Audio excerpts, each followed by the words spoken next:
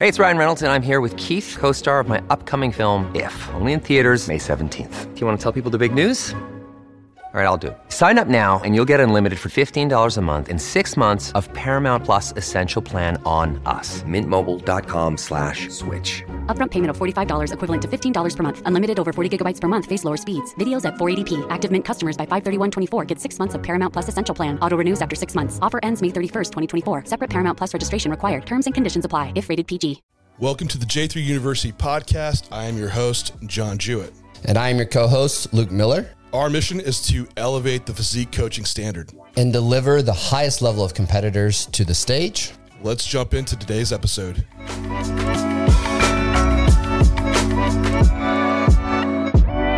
The secret pancake peak week protocol. This is what we have. Jeffery from the UK here today. Kidding about the pancakes, but we are going to talk about carbohydrate loading strategies and just the loading strategy in general once going into peak week. And is there certain aspects that should be deployed with certain clients, and how do you kind of assess and then manage those things once they're going in place?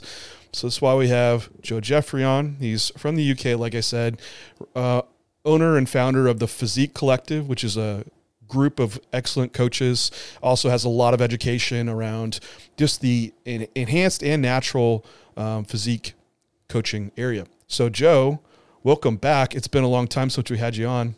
Yeah, thanks for having me, guys. I am an avid listener and fan of the podcast and fan of you both. So it means the world that you'd have me back to talk about anything. And thank you for your kind words about Physique Collective as well. We've really seen great exponential growth on the app itself over the last year. I'm very proud of what the team has done there. And hopefully some listeners of this may want to go and check it out. It is only $9.99 a month, and you can just watch everything on there if you like. It would take you more than a month. I think we're up to something like 400 hours of content on there now, something ridiculous. It's an absolute steal of value, because I'm a member on there too, and like there's education videos or even athlete series to follow along. Like you can gather a lot of information if you're self-coaching or even coaching others. Then like you have a huge forum thread of just Ask Joe, which is extremely popular, and you go in depth, man, answering people's questions. Of course, now you probably have hundreds of pages in there. People could kind of read back through and get their question answered at some point in your long script in there. We just hit 2,000 replies on that thread. Wow. So if anyone wants to, do a real deep dive on bodybuilding practices, evidence-based bodybuilding practices, the majority of it is PED related questions. Like you could read that thread front to back and it would provide you a hell of a lot of stuff to dig into. Yeah. There's a lot of research links in there and whatnot. But yeah, thanks, John. I appreciate it. I'll try not to be too verbose, but Physique Collective is a passion project. It's not a profit generator. Like literally, we pay our videographers and our coaches and whatnot what the company turns over, which is how we keep the price so low. I remember in one of our first meetings as a team when we were putting the company together, one of the marketing teams we were working with them asked us, like, who is our target audience? And I said, me 10 years ago. And I was broke 10 years ago, but I really wanted to know this stuff. So that's what we're really driving home there. That is a perfect answer to that question too. So if I had a resource like that, like, gosh, people don't know how lucky they are nowadays. Like when I started bodybuilding to find that information, oh gosh, you were like maybe looking in forums and people were like bullshitting on there, and it was just hard to find it all in one place. Now it's just like, which one should I pick? That's really the answer, because there are like so many good high quality sites. But yeah, I would definitely recommend Physique Collective for anyone out there too. And we can transition a little to this topic today, and a good segue, Joe, because I just saw Jasmine. She just got on stage, right, and went through peak week. Which is she done for the year? I don't know what I'm allowed to say on this podcast. Yeah, we'll just put maybe on that as far as I'd hesitate to guess IFBB done, but in the past she's done really well in fitness fashion federations, and I know that she wants to explore a little bit of that on the reverse. I mean, it ties in quite well to the criteria, right? They're like a softer look, and she's going to be running through this recovery post-prep period anyway. She enjoys the shows, so we're going to be perusing to some of them internationally. Maybe that's all I'll say. But yeah, she just did the IFBB Portugal Pro qualifier, so we've just flown back from there. But we fly off to New York for the New York Pro a week today. I've got clients there. So yeah, it's all going ahead. But yeah, Jazz's look last week was absolutely epic, and I think that's something that we'll probably talk about in this podcast, is how carbohydrate loading will vary not only into individually but class and criteria specific, right?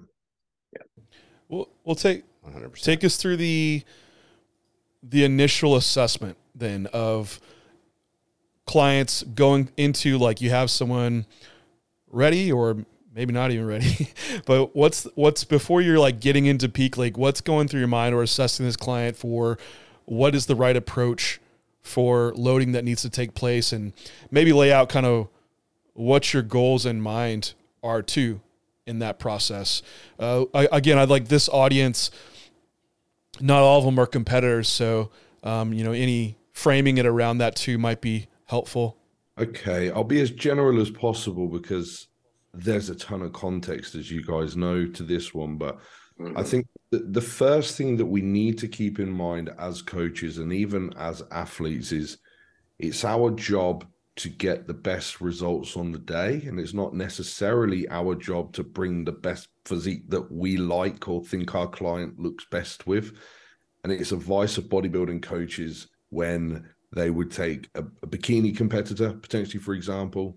IFBB will be the most common federation that people are familiar with here, and they're very specific about condition and fullness metrics that they use in the criteria.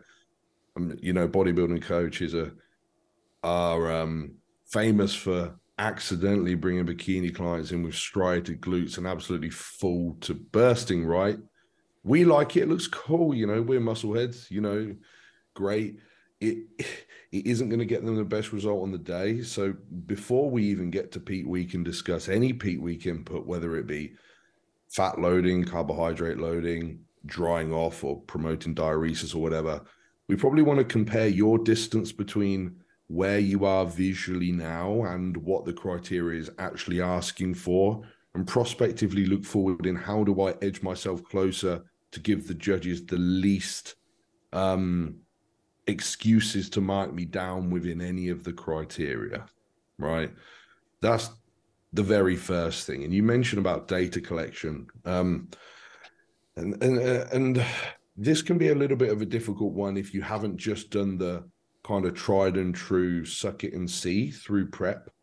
But I think as with most things in our business, if we can generate a rough evidence-based recommendation, try that and then adjust based on individual outcomes, I think that's probably the best case for us to work with. And I'm talking specifically with regards to amount of carbohydrates being consumed here before we even get into whether they're front-loaded or back-loaded or whatever it may be. And I think the best place to start with that, and this I would recommend starting prior to your peak week. And John, we were just talking off air about being ready early. This is something extremely valuable if you can be in the kind of condition that you need to be in early and practice your peak week schedule, or if you can plan. So this is what we did with Jazz, basically. Like, we planned some shows that were, no offense to anybody in these federations listening, unimportant to her, so that we could test and see how things looked. And you do glean the additional benefit of tan, lighting, the pressure of the stage and whatnot into the overall peak week diagram, essentially, that we're fundamentally trying to create here.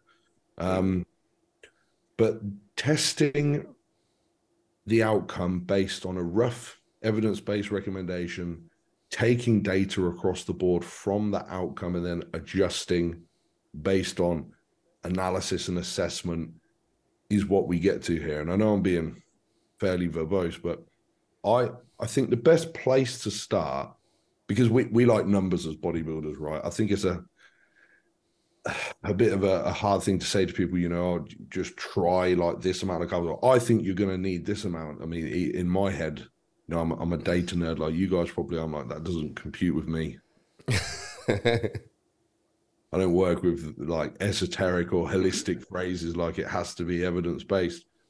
I think, and I've spoken about this on Physique Collective quite a bit, and I've shared quite a lot of studies on this, is I think it has great utility to look at the data on glycogen supercompensation in endurance athletes. And we're kind of breaching an additional point that I'd love to hear you guys' opinion on when we get to prior to the peak week. Let's say this individual's ready and maybe you've put them to maintenance, maybe they're already consuming a high carbohydrate diet or whatever. Is there a benefit in bodybuilders to driving this supercompensation effect, which would refer to increasing muscle glycogen storage above what your baseline would be? And these athletes, of course, do this for the purpose of improving their exercise performance. So that's not our net end goal, right? But our end goal is to increase muscle glycogen maximally. And if we can increase it above our baseline levels, then, hey, that sounds pretty good to me. So this would start to determine where those carbohydrates come and whether we do anything to potentiate that carbohydrate loading or not. There was a paper I shared on Physique Collective the other day, actually looking at this, where there was a difference between male and female, but it was statistically significant, but not to a great magnitude. Sorry, we've got thunderstorms here. If that scares my dog, he seems to be okay at the minute. We had some last night. Yeah, that's quite rare that we'd have thunder in England. I don't know if you guys can hear that. Yeah, that's big. He's not liking that. Anyway, what was I saying? Right, there were some differences between men and women, but they weren't to a huge magnitude. And I think the average came out to increasing glycogen above baseline levels by 1.7 times. So it's a high magnitude, right? And I'm sure if you said to any of your athletes, well, we can push your intramuscular glycogen content far above what you'd be able to do just at your baseline diet, we'd probably want to do that. And the most effective approach, as is seen in this literature for supercompensation outcomes, is to deplete glycogen stores as much as possible before trying to drive this supercompensation. Now, the way that they do this in this literature is normally pairing a low carbohydrate diet with very high activity, and then they normally follow this like 6-day protocol. It'll be like a 3-day depletion phase where they'll do high amounts of endurance work, a high peak oxygen uptake is usually like north of 75%, and then they'll put sprints in there. And essentially we're just talking about anything that's going to oxidize glucose greatly. I don't think that applies that heavily to dieting bodybuilders. If you've dieted linearly into your peak week, you're probably glycogen depleted anyway. The context would be if you have got ready early and brought yourself back to maintenance. And of course, we've got no evidence on this. I'm just talking conjecture, and it would probably be great to hear you guys' opinion, because we've probably all done it every which way, is if there is a benefit to glean going through this sort of depletion thing, because it's almost become a bit of a meme and a tagline now. You're like, oh, you're still using depletion workouts? Like, who does that? It's like, well, actually there is some evidence to support the fact that we may want to glycogen deplete our athletes. On the other side of that, we have the fatigue management input. I don't think it's a great idea to tell my athletes to go and do 2 hours on the stationary bike with some interval sprints on peak week. The quad lines won't be too good come show day. But just by virtue of switching to something, because I know something you wanted to talk about was fat loading. I think just, just by using something like a fat loading protocol for 3 days, which is essentially depletion and having some degree of resistance training in there, could glean us this additional benefit of super compensation. But anyway, I'll get to my point finally.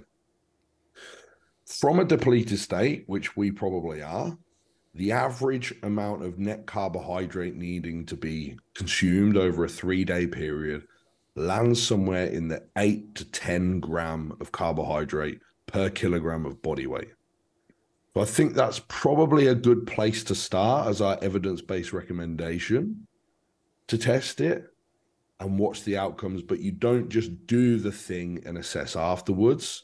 What I prefer to do with my athletes is to track along the way, see what body weight does, see what the visuals do, and see if there is a gram per kilogram where the individual looks their best or they're most suited to the criteria and whatnot. But also bearing in mind that there is going to be some additional extracellular fluid that's going to come with that carbohydrate intake. So potentially extrapolating that forward post-carb load, if we did want a period of time to promote diuresis and drop off some of that extracellular fluid. And then at the same time, being mindful that we can't just selectively pull off extracellular fluid. There will be some intramuscular fluid dropped as well. How will they look there? So you see how many confounding variables we've got, and you realize, yes, probably not a good idea just to like do this and hope the outcome's perfect. It's not going to be perfect the first time. It doesn't matter how many years you've been coaching, how good you are at peaking people. The first peak's never going to be perfect, ever, no matter how good you think you know that physique. But anyway, so placing yourself, if we were going to put a total, and they only use 3 days just because this is a 6-day protocol that's studied, I don't think you necessarily need three days of loading. Some of my heaviest some of my supers, yes, we do absolutely do 3 days of loading when following a protocol like this, because we're working in the 3,000 gram plus carbohydrate range. For a bikini athlete, like you mentioned, Jazz, we were quite comfortably sitting at a day and a half of loading with a similar protocol like this, where we would tie that first day in with her final resistance training session. And I'll note an analogy here that I quite like to use. I'd use a car analogy. So you can think of carbohydrates as the diesel. Here, Luke, diesel you're putting in your truck. No, you guys call it gas. I've seen that truck, bro. That's cool. No, because I've got a pickup truck, and I rarely see them in the UK. And then when I came over to Texas, they were everywhere, man. I was in heaven. And they were all 5 times the size of mine, man. Yeah, it's massive here. It's a big thing. I actually got rid of it, but we'll talk about that off air. I'm coming back to Dallas in July, actually. There's a WBFF show there. So we'll see if we can meet up for a session or something. Absolutely. Anyway, I'll get back to my point. So firstly, you don't really want to train during or post your carbohydrate load, because we're trying to get the truck to be full with diesel, right? We got to do a long journey. So I don't mind putting the final training session when they begin loading with the use of an intra-workout carbohydrate or something, knowing that glucose sensitivity is going to be highest during and post resistance training exercise. But I certainly wouldn't recommend any training or even aggressive posing after loading or during loading. It's essentially like seeping out gas from your truck when you want it to be as full as possible. And this analogy carries forward to the point of how long can you actually remain super compensated for. So there's a plethora of these studies. The longest duration of study I've seen up to 5 days, and the individuals did remain super compensated, assuming they were not performing any activity that was heavily oxidizing glucose. So, because I may have a client that we would load, like Jazz, for example, we did a day and a half of loading, and then the day prior to the show, we just ran protein and fats. It's her preference from a GI perspective. We've tested it and know that her extracellular fluid drop off just from a protein and fat day whilst keeping water and sodium consistent looks best. But we also know that if she's just laying around that day, she's not mobilizing or oxidizing glucose, then So it's like pushing your truck around with the handbrake off instead of turning it on. But I don't think that bodybuilders need to fear not being full if they don't consume carbohydrates the day before the show or something like that. And that is supported by evidence in this supercompensation research also. Another day is here, and you're ready for it. What to wear? Check. Breakfast, lunch, and dinner? Check. Planning for what's next and how to save for it? That's where Bank of America can help. For your financial to-dos, Bank of America has experts ready to help get you closer to your goals. Get started at one of our local financial centers or 24/7 in our mobile banking app. Find a location near you at bankofamerica.com/talktous. What would you like the power to do?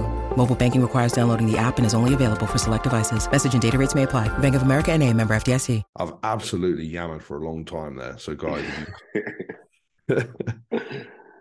you want to start, John? No, sure.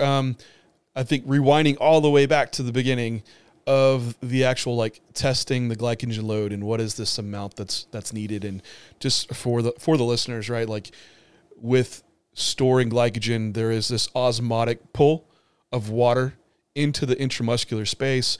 However, your body wants to balance the total water it has. So to actually transition like only water inside the muscle and no water outside the muscle kind of goes against fluid dynamics, but we try to do it in bodybuilding, right? So there is a balance where if we're looking at these endurance studies where they are loading that hard, it's great from an endurance perspective to have that much fuel on board, right? It's like your truck analogy, taking out your 20-gallon tank and putting in a 30-gallon tank. However, with our perspective, we don't know what that translates into like for visuals. So there's a balance of how much glycogen should you load before the visuals on stage are a net negative. And I think that's when you're also assessing body parts that are improved enough as a whole and other ones that might fade some, because there's going to be a trade-off when you are loading someone where you might see a little glute fade. And if you're only focused on glutes, it might lead you to be more restrictive, but you might lose sight of how much fuller their quads, their chest, their delts get. And as an overall package, it's more complete on stage. So, and you probably do this, Joe, and I'll bring this up, is, throughout a prep, you're probably going to have some refeed days that do occur, high carbohydrate days, to where if you don't have someone that is ready, like way ahead, you can actually run a full on peak week that just based alone, like from a high carb day, you might get some insight to a starting point for what that person might need carbohydrate wise. And at least how I start off these days when I'm rotating in, and I see when someone kind of jumps ahead a bit for the week and like, all right, well, this is justifiable to have, a carb day. We can test the waters a bit. Is usually just doubling the carb intake they're at, seeing pics the next 2 days and the visuals. And what you might find is that the next day after they might look phenomenal. Awesome. Or the next day after, they might be a little watery, but then the 2 days later, they might, like you said, have that day where they shed some extra muscular water. They might lose a little bit of intramuscular, but you find like the perfect look. And you're like, aha, now we're starting to like weave in this framework that might work for a peak of this amount of carbohydrate. Then the next day they look great, or 2 days later they look great. So it's finding that balance. So Joe, do you use refeed days in that sense to kind of help you guide you towards the loading aspect? Or do you strictly use your practice peak and go off the evidence numbers of that 8 to 10 gram per kilogram of body weight? Yeah, so those numbers are extremely rough and certainly not what I would recommend living on a. They're high. They're really high. It might like for a refeed day, that might take someone out for several days of actual fat loss. This is a problem. Yeah, so that would be the problem with the refeed. I do like using refeed days, and I can glean some relevant data for the peak, but I'm also very aware that if we do see this large fluid drop-off mediated by a decrease in cortisol, or something like that, or mediated by just pulling fluid that's swelled into fat cells that have been mobilized of fatty acids and creating this kind of swoosh, I don't want to be clouded by the idea of, wow, I put in 700 grams of carbohydrate and look how much fuller and drier this individual looks. I mean, every coach has seen this. Like, they give the client a refeed one week, have this big swoosh down in body weight, they look epic. You say, we'll do it again next week, and you do it the next week and nothing happens, because they've essentially rid off a great deal of accumulated fatigue. But I do like using refeeds to start to get an idea of what body part specificity of fullness we see, for example. Like if somebody's top line just seems to really blow first before anything else, or if body parts, like you mentioned, John, begin to skew more than anything else, that the individual is lean enough that you can see where extracellular fluid is being pulled onto this body part or that body part, and start to glean some ideas of what to see first in the peak week and things like that is good. But if you are trying to load to be fully loaded or something like that, unless you are ready, then you don't want to be taking yourself out of the deficit for multiple days. I think, and then like you said. Oh, go ahead, Luke. No, I was going to like kind of lean off the back of that as the fatigue dynamics you brought up kind of guiding that decision making, because I do think, especially kind of what you saw, you sided with like the 1 week seeing that big whoosh and then the second weekend nothing happening. The fatigue dynamics can guide some of the decision making into the peak as well, in knowing how hard you had to push an athlete to get them there. Because a lot of times what I find is it's less about how super compensated the effect of loading is. More so it's about getting this athlete back to where they're responsive. And so because of that, with my peaks that like I'm coming out of diet phase or a prep that was especially harder than I was expecting it to be, that peak week actually starts quite a bit further out, where it's more about managing the fatigue dynamics. What I will say is that's typically in classes where conditioning is awarded quite a bit more, because that visual is what you're looking for on stage. Now, I think that's kind of where, when you start doing the testing during the prep, the question that I wanted to ask is the overlay of the class dynamic in that loading structure. Because we obviously know a bikini girl is not going to take as much as like a super heavyweight bodybuilder. But on the same token, conditioning is further rewarded with each muscularity class that goes up, right? And so how much of that balance between, and this is a little bit person dependent, but risking pushing the supercompensation too far where the condition is not rewarded is worth that extra that you're trying to gain by running the deplete and the supercompensation. Because for me, it's more, I found the fatigue dynamics drives the response more than trying to pull someone back down and then bring them back up from like an actual change in the visuals on stage. But just be curious your take, because like you said, there's more than one way to skin a cat, and it's just different perspectives on how that visual outcome on stage is changed versus the performance metrics that we might be seeing in the endurance literature. Yeah, I absolutely agree with you there, Luke. And I think there's such a great deal of context to apply to that prior to the peak and post the deplete and super compensation phase as well, what you may choose to do within that window and how all of these things feed back into the individual. You mentioned Jazz earlier, and I'll give you an example, because with her body composition, specifically for the IFBB, we know they want to see visible glute ham tie-in, but they don't want striation or vascularity pretty much anywhere. Now, she's very lean on her front pose. She gets feathers up the VL, mid to upper back striated, but glute ham stays soft. So I have to follow this model where we almost get her too lean and then spill her quite hard, because she does tend to pull extracellular fluid, it seems, from the front to then retain the glute ham tie-in whilst just washing off the front a little bit and coming in fuller. Is that going to be the right decision for the next person?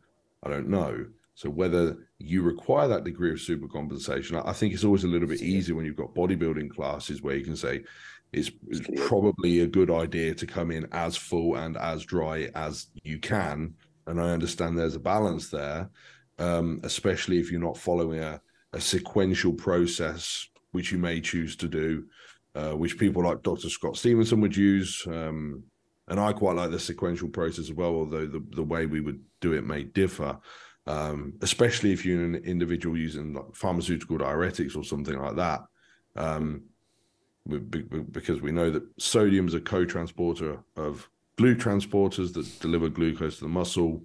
I'll just put this in here. This is a bit of an offshoot, but carbing up whilst restricting sodium is not a good idea, right? For anybody listening.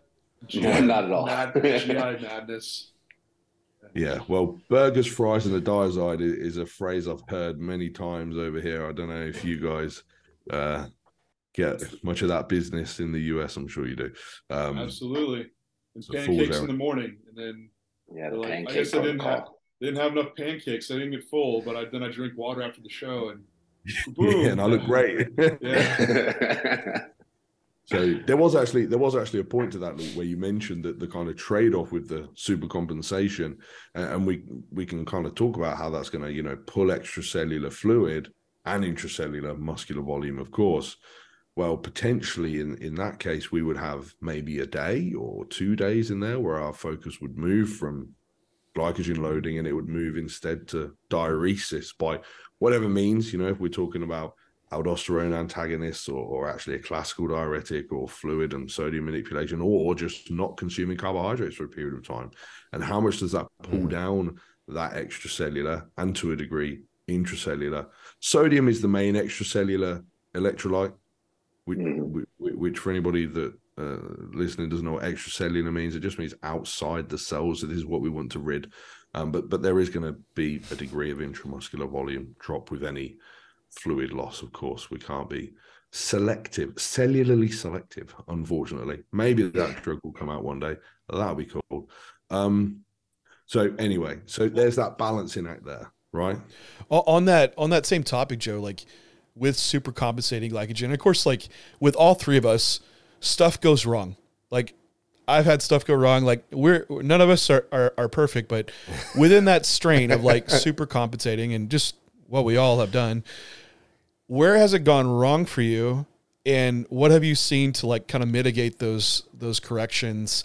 Say you super compensate someone Friday and you're like, oh man, this is pretty blown over. Let's go, whatever that approach was, show day, still not quite right. Do you think of some situations that come to mind and what you might have done when that person didn't get back to their baseline of condition? Do you know what? This is going to sound so arrogant, but this is true. I don't think I've ever had an instance where somebody has spilled so aggressively that by the time showtime came round, I didn't have enough time to fix it. But that's also because I'm not a fan of backloading. Very rarely do I backload in the traditional, outside of classic competitors, because of course, if you're yeah. Well, you guys have seen my season with Corey, right? His stage physique was absolutely brilliant, but most people wouldn't want to do what he had to do to create that outcome, right? And his case is rather unique as well because of his previous cardiac issues, and we just can't do things with drug ratios and whatnot that would maybe favor more intracellular volume and less extracellular, etc. But we can go on to that. So in answer to your question, John, having at least one buffer day for modulation. And when I say buffer day, maybe they're competing on the Saturday and we load them. I don't want anybody listening to think when I'm talking about super compensation, I'm just like cramming these people with ridiculous amounts of food. This is why I reference these evidence-based recommendations. It's like, this is probably a start point. I'd recommend that you err on the side of less of that. Only if you've got zero data, right? If you're in your peak week, like, holy shit, I don't know how much to carb up on. It's probably a good idea maybe to err towards like even 15 to 18 gram per kilogram total, which, that's not spilling anybody. Like that's, bikini competitor, that might be a pretty, reasonable amount to load on, speaking generally. But then we've got this 1 day minimum. If we're talking sort of NPC show, they're on stage early Saturday. Maybe we'd load them Wednesday, Thursday, or half of Wednesday, full Thursday, or just Thursday, whatever amount. Friday is the day for assessment, analysis, and potential adjustment, right? It isn't like, right, we're drying you off now. It could be, okay, you look great, let's just hold you there. Sodium, fluid stays the same. Just your normal baseline diet, maintenance calories, whatever it may be, maintenance amount of expenditure, great roll into the show. It might be, okay, your fullness is excellent, but we know that you look a little bit better with a little less extracellular fluid. So let's look at these modulators of diuresis, whichever one of many you choose. And if you practice using them, then great. And maybe you begin with one. And if your rate of diuresis isn't going at the speed that you'd like, maybe you would put another one in there. And I'm not talking about pharmaceutical diuretics necessarily here. I definitely wouldn't recommend stacking multiple diuretics on top of each other unless you're quite advanced. More so talking about maybe just removing carbohydrates or increasing protein or increasing caffeine or decreasing sodium or even removing sodium in some case. You got all these tools to use, but it's this constant modulation with that buffer day. By the time they get to stage, I think you'd have had to do something ridiculous, like blown past these evidence-based recommendations maybe. And I mean, look, people do it. People do crazy stuff on peak weeks. You guys know this. Especially like night before the show, I went and got an extra large Domino's or something. You think, fucking hell. It is. It's still digesting on show day, right?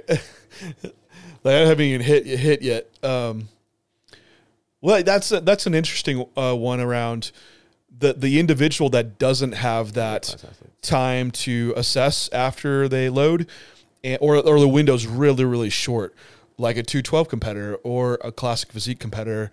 How do you change that approach then? So if you had someone that had pretty much that day for weigh-ins, had to go pretty low food, maybe cut reductions in water or none at all to make weight, after weight, what does that look like for that person? Because that's essentially is the backload, but you don't have a lot of time to if they go over, you might not have time to do anything about it.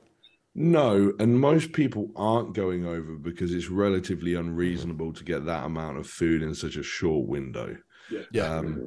If we're talking about 4 p.m. weigh-ins being pretty normal and being on stage at 10 a.m. and put in a good 8-hour sleep in there. If you get an 8-hour sleep at that point in prep, by the way, well done.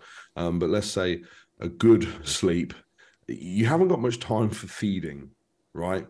And then you've got this question of, okay, do I know that dietary fats slow down my gastric transit rate? My gut motility is pretty poor and I have to get in this amount of carbohydrates. So how much do I value intramuscular triglyceride stores over getting this amount of glycogen in or whatever it may be? There's a lot of questions, but you really should have tested this beforehand. If you are backloading, don't just, I say don't just look. The dude that beat Corey at the Arnold's went and weighed in and then went and had a double burger, and he's a natural as well, and he still beat him. So,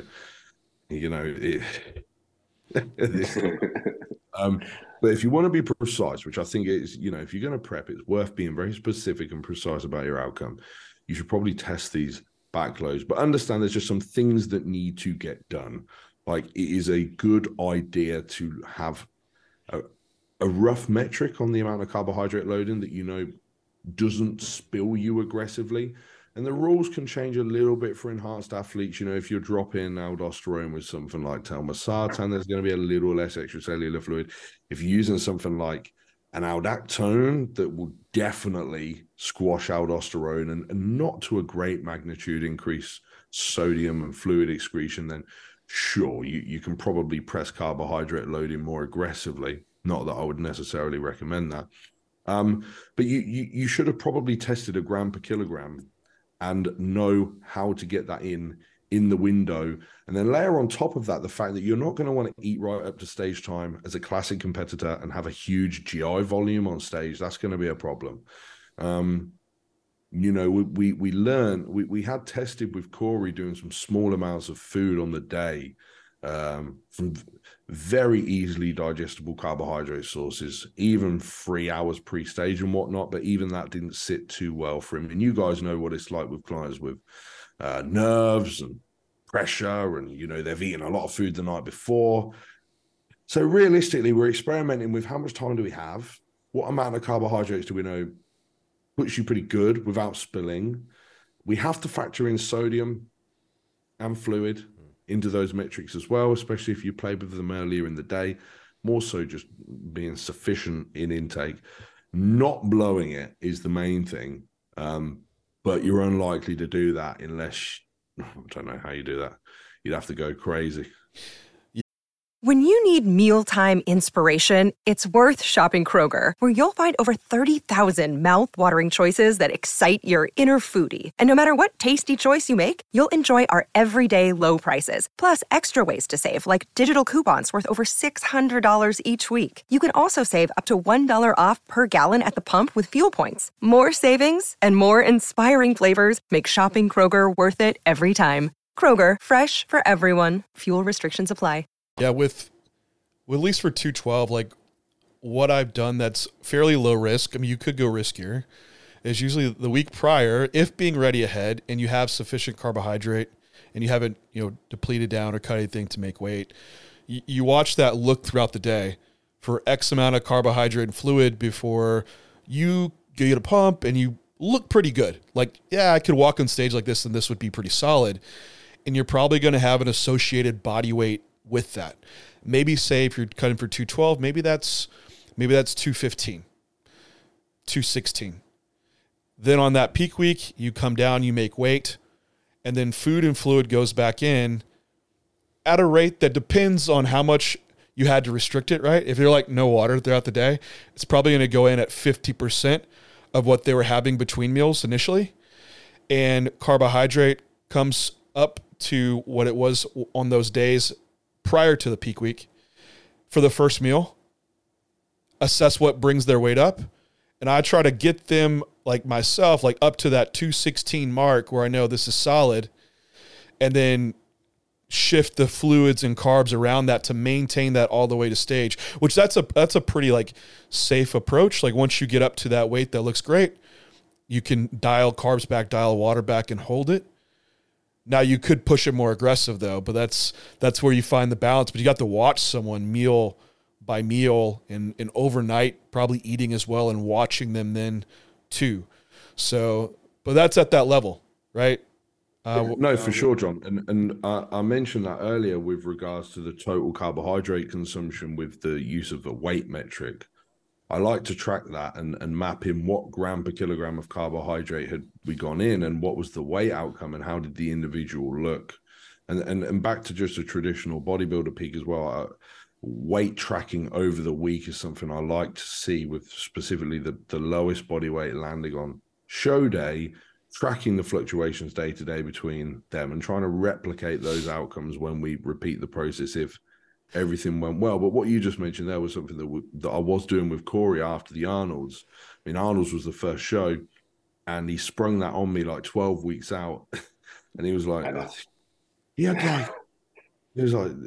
what was it? It might have been like 14 kilos to lose. And he called me and was like, do you reckon we can make it? I was like, I remember saying to him on the phone, like, yeah, man, absolutely. I put the phone down, looked at Jazz, said, I don't know how we're going to fucking do this. But he did it. But the problem was linearly driving him into that show where he landed at the cap. Like there was no room for error. Like he was eating nothing on weighing day. So we had no data, but it was an awesome data collection process for us there, where we were weighing between meals. I was there with him. I was able to look at him. He'd pose in between meals just lightly, collect data, take photos, collate all of this after the fact. And from there, we were peaking on easy mode because we did adjust things just slightly around food consumption on show day, total amount of carbohydrate consumed, some food sources that we know just slowed him down a little bit. And then, bam, the formula was there, and it was a rinse and repeat for that. So most definitely, John, I'm a fan of that if you've got leverage to do so. In the reality, it's nice to talk about, practicing your peak, and the times that actually happens is pretty rare. Usually you go into your first show and you're having to just collect data. Then by the second show, you can dial that in a bit more, especially like if you're in a weight class where you need to cut that much, like 14 kilo is a lot. So you won't have the luxury of being, I could eat at maintenance the week prior to peak week and then just pull down like 5 pounds. That's nothing. But pull down like more than that, you're not going to have those luxuries for those certain individuals. For sure. And Luke, you mentioned earlier, like the fatigue cost. Like if I said to Corey, well, we're going to hammer you into the floor, so you're already a week early. It's like he would have to exist at that body fat for an additional week of what ended up being a 6-week period. and he had to get skin down to get there. It's like, it's probably not worth the trade-off in that data that we could just collate from the first show and move on to other qualifiers. Agreed. You know, This is why I push timelines so hard on people ahead of time. Is I'm always wanting that tester show to run that data around a show day. Because I've just found, and you pointed this out, like the dynamic of how a client handles a show. Like, are they pacing around when they're getting their, after they get their tan, or while they're waiting? What do they do kind of managing that schedule of waking up early to get their last tan before show day, all those kind of dynamics? It's such a valuable piece going into the show that quote unquote actually matters, which for most of the athletes is like the pro qualifiers or whatever it may be.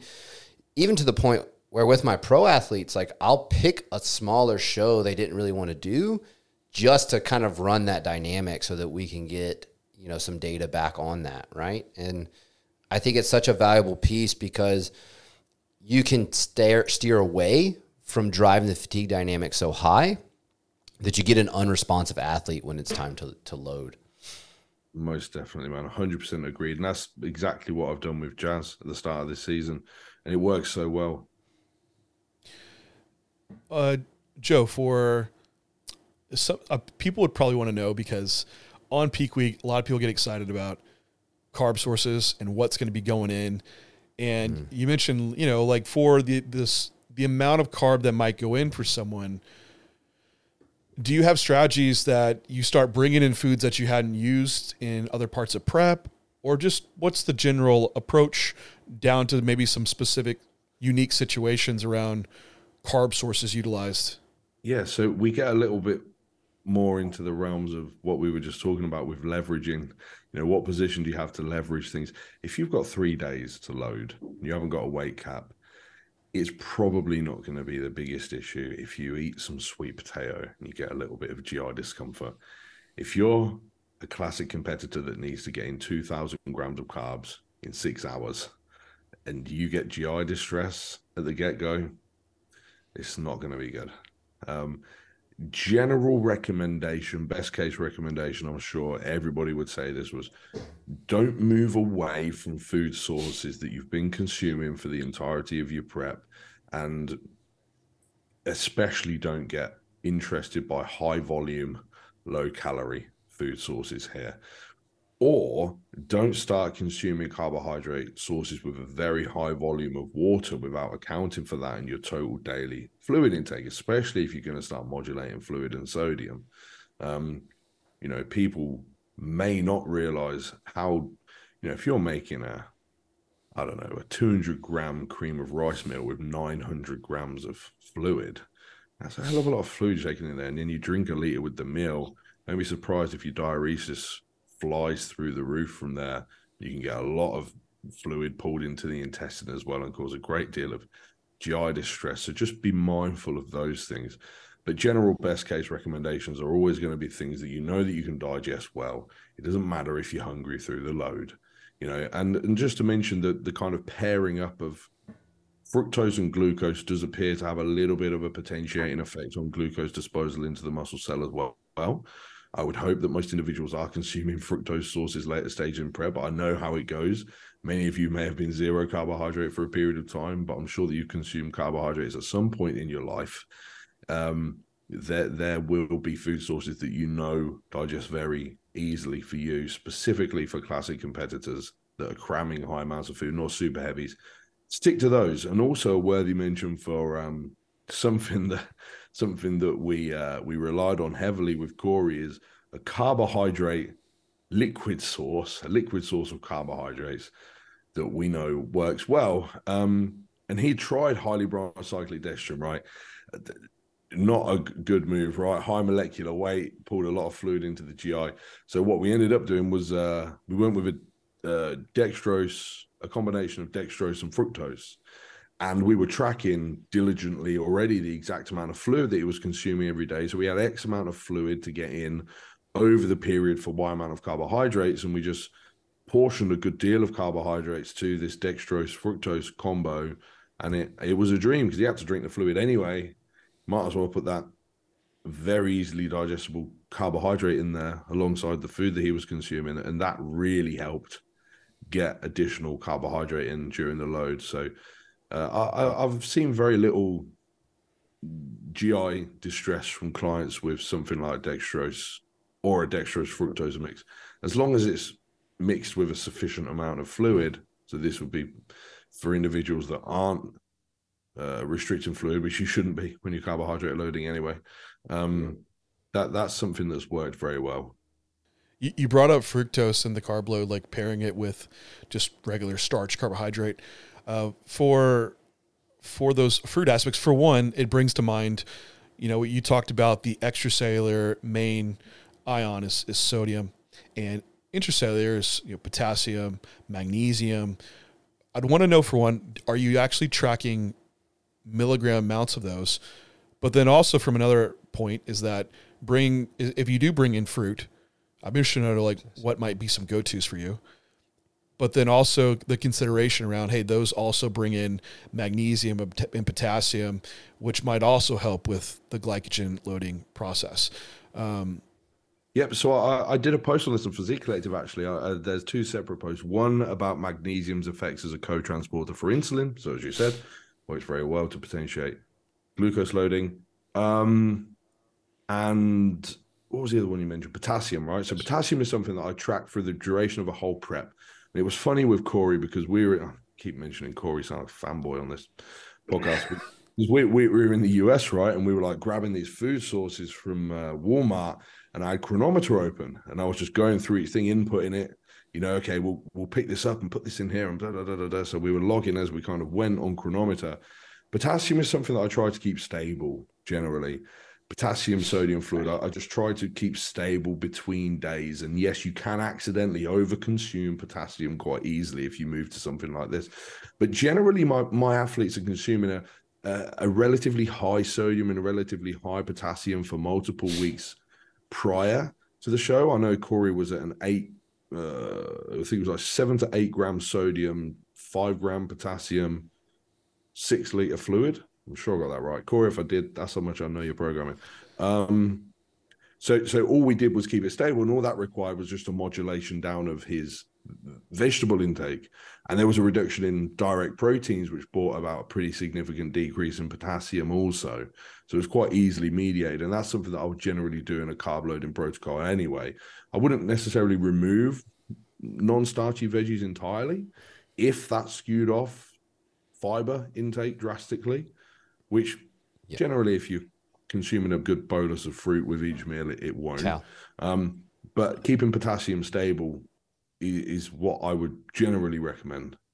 Yeah, it does seem like some shifts, because we had Callum on, and he was, we were saying like about tracking potassium, and he was one that once it's kind of set, it just doesn't deviate that much. But also seeing like, hey, if we had a day of loading that you didn't have a lot of potassium sources in, it doesn't seem to like drastically affect the load, or at least for the means of how we're using it for, bodybuilding. But, with that being said, do you have certain fruit sources that are more ideal than other? Because some we bring about food mop, these gas forming fibers from certain fruits that might be problematic. Ideally, it's stuff you've used before and you know what sits well. But do you have some good go-to ones you like to program in? Yeah, you just reminded me of something actually, and I will come to answer your question because this is a complete offshoot, because you mentioned things you've used before, and I think actually being aware of things that your clients enjoy to eat is a very important input. And also palate changing is something that I've used with great success over loads. And I learned this, all credit to Dean McKillop from Flex Success. You guys probably know Dean, super intelligent coach. He just lived with us for the last 2 weeks. So shifting between savory and sweet meals is something that I've used to be able to get in a great deal amount of food, changing the palate between meals to the degree that I've been able to hop between the two, not even separate out meals and keep food going in. And also foods that the client enjoys. If you can get that enzymatic salivary response, foods that smell good, that they like, but can still digest well, there's a little bit of a trade-off here. Maybe it's including a muffin alongside a very low fluid cream of rice meal or something, or bagels with a cookie or whatever, whatever it may be, assuming that the GI doesn't skew. I think this is really favorable stuff. Anyway, let me get back to your question, John, about fruit. There is some data on, and you'd have seen this, on dark skin berries potentiating insulin sensitivity. What magnitude of effect does that have on a bodybuilder that's already super insulin sensitive and peeled out of their brain? God knows, I don't know. But, perfection is always cool. But I do like dark skin berries in general because they seem to be handled well by individuals for the most part.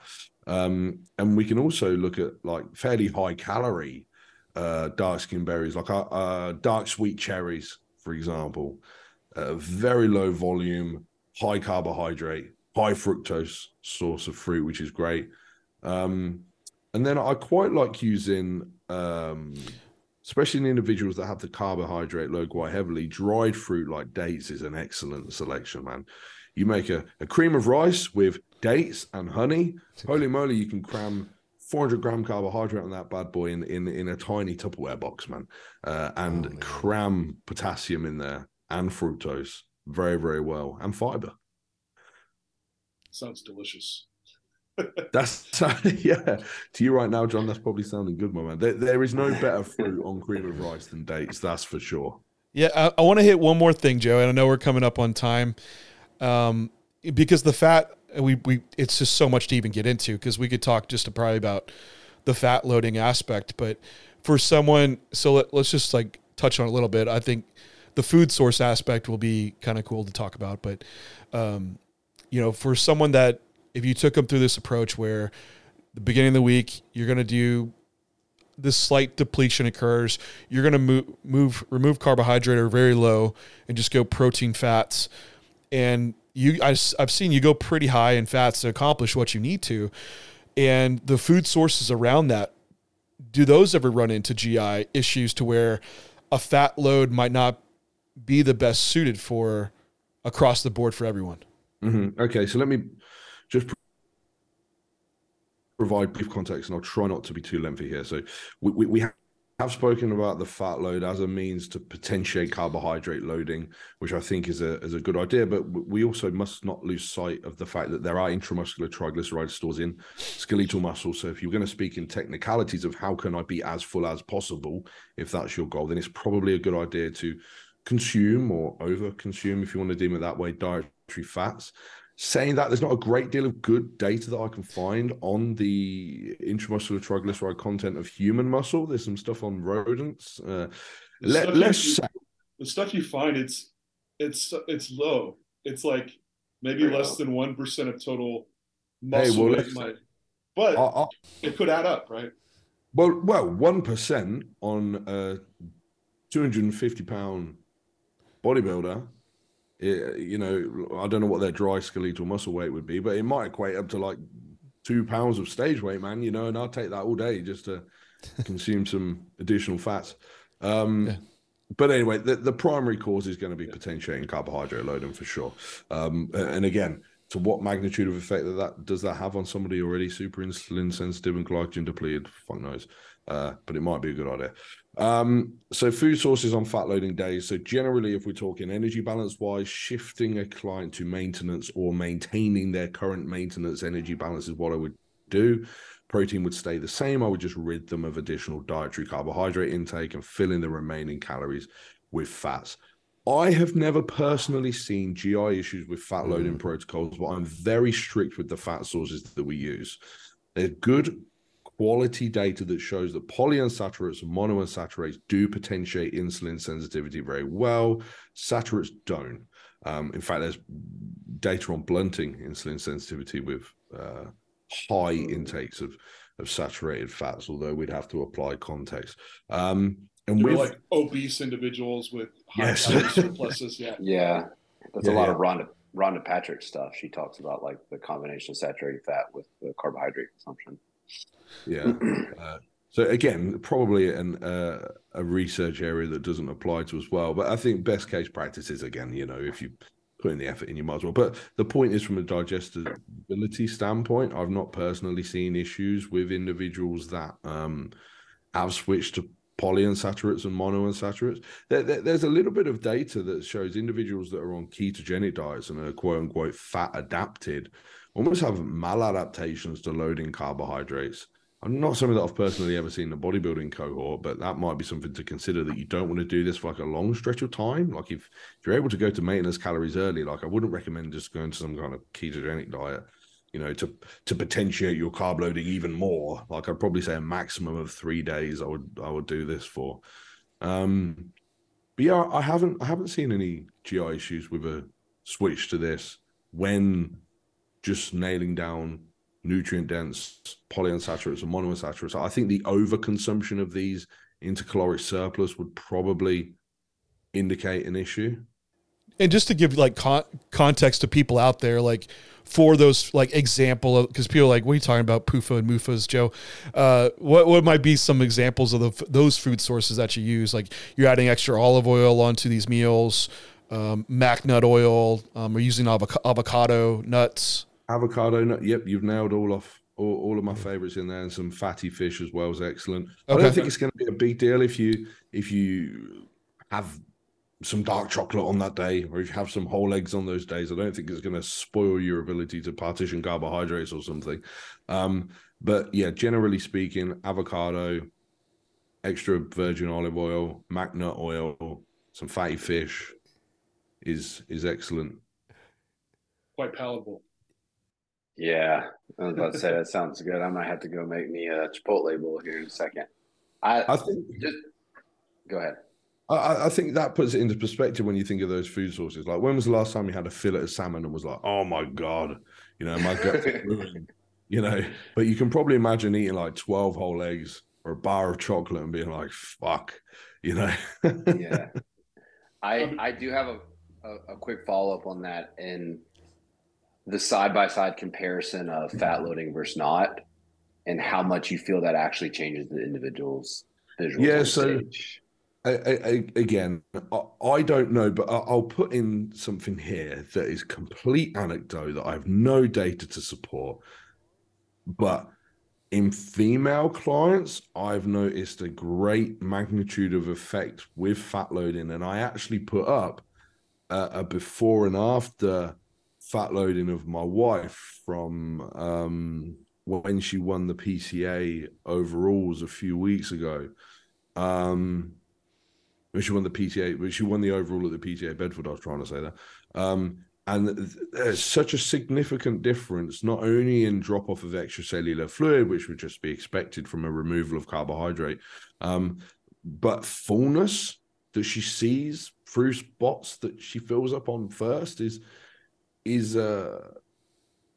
notable. And this is something that I wonder, I hypothesize, you know, we know that women do seem to mobilize more fatty acids for activity than men. I just wonder if their intramuscular triglyceride stores are somehow adapted to have a greater capacity or something. I mean, I am just talking out my ass at this point, but I can say that, you know, the purely from the loading perspective, in men, especially very muscular men, and potentially some adaptations that happen over time to be more open to partition glucose or something, I don't see a great magnitude of effect on the physique other than some extracellular fluid drop off. But in females, most definitely, and many times before, I've seen a pretty shift up in fullness. I think it does open the opportunities to find that too, because I have had some clients where the carb loads just it just goes more negative, but then when I see them in higher fats, they really pop and have the best look. And I think if you at least have this approach where, hey, let's be open to do a fat load, you might find some clients actually do better with it than a carb load. So setting that up.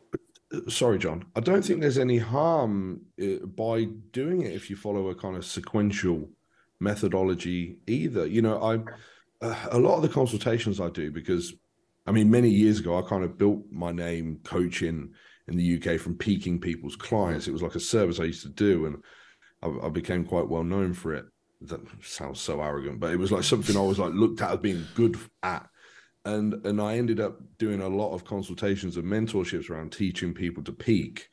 And I think people look at peak week like this esoteric thing that's like really complicated. And I think it's because they look at it as a single structure rather than if we break down the goals of each piece, you can make it very, very simple. And if we said, okay, well, maybe the first part of this peak is our loading, like we can fat load, and if it works and if it has a great effect on the physique or whatever, then great. If it doesn't matter, because sequentially we're coming on to carbohydrate loading anyway. And, and then we get that single goal done where we're not thinking about anything else. And then if needed, diuresis or whatever here, separating them out. So just having that fat load in there, I don't think there's a cost, but there's a potential benefit.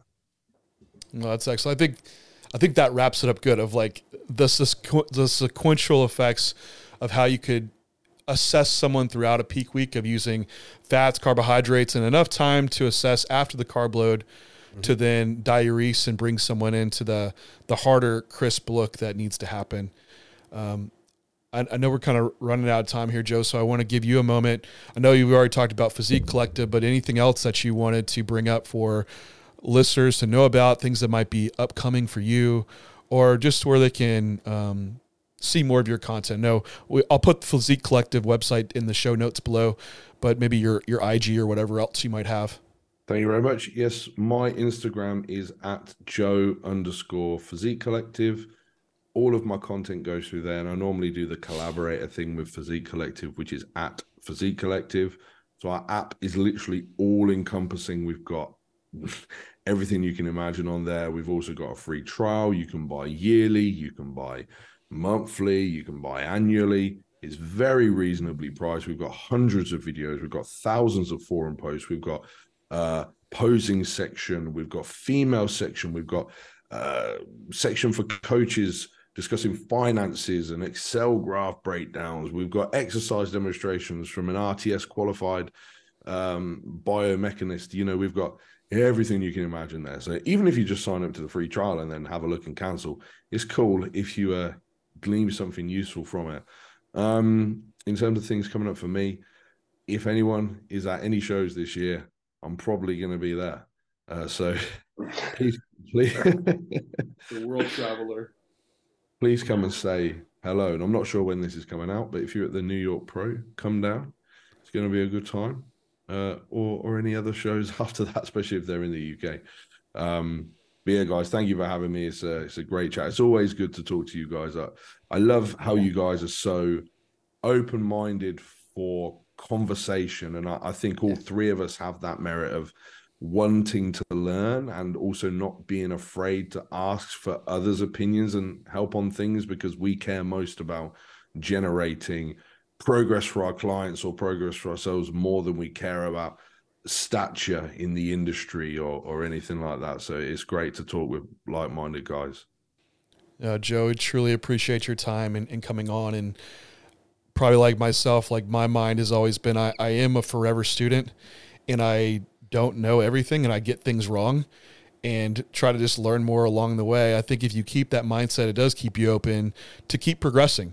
Because if I'm the master and I know everything, that's the moment you stop learning and progressing. So truly great to have you on and keep having these conversations just to improve and elevate the standard of coaching. Like, it's been pretty phenomenal to see what the industry has become, and you've been a large part of that, and highly respect what you've done. So thank you for everything you do, and thank you for coming on.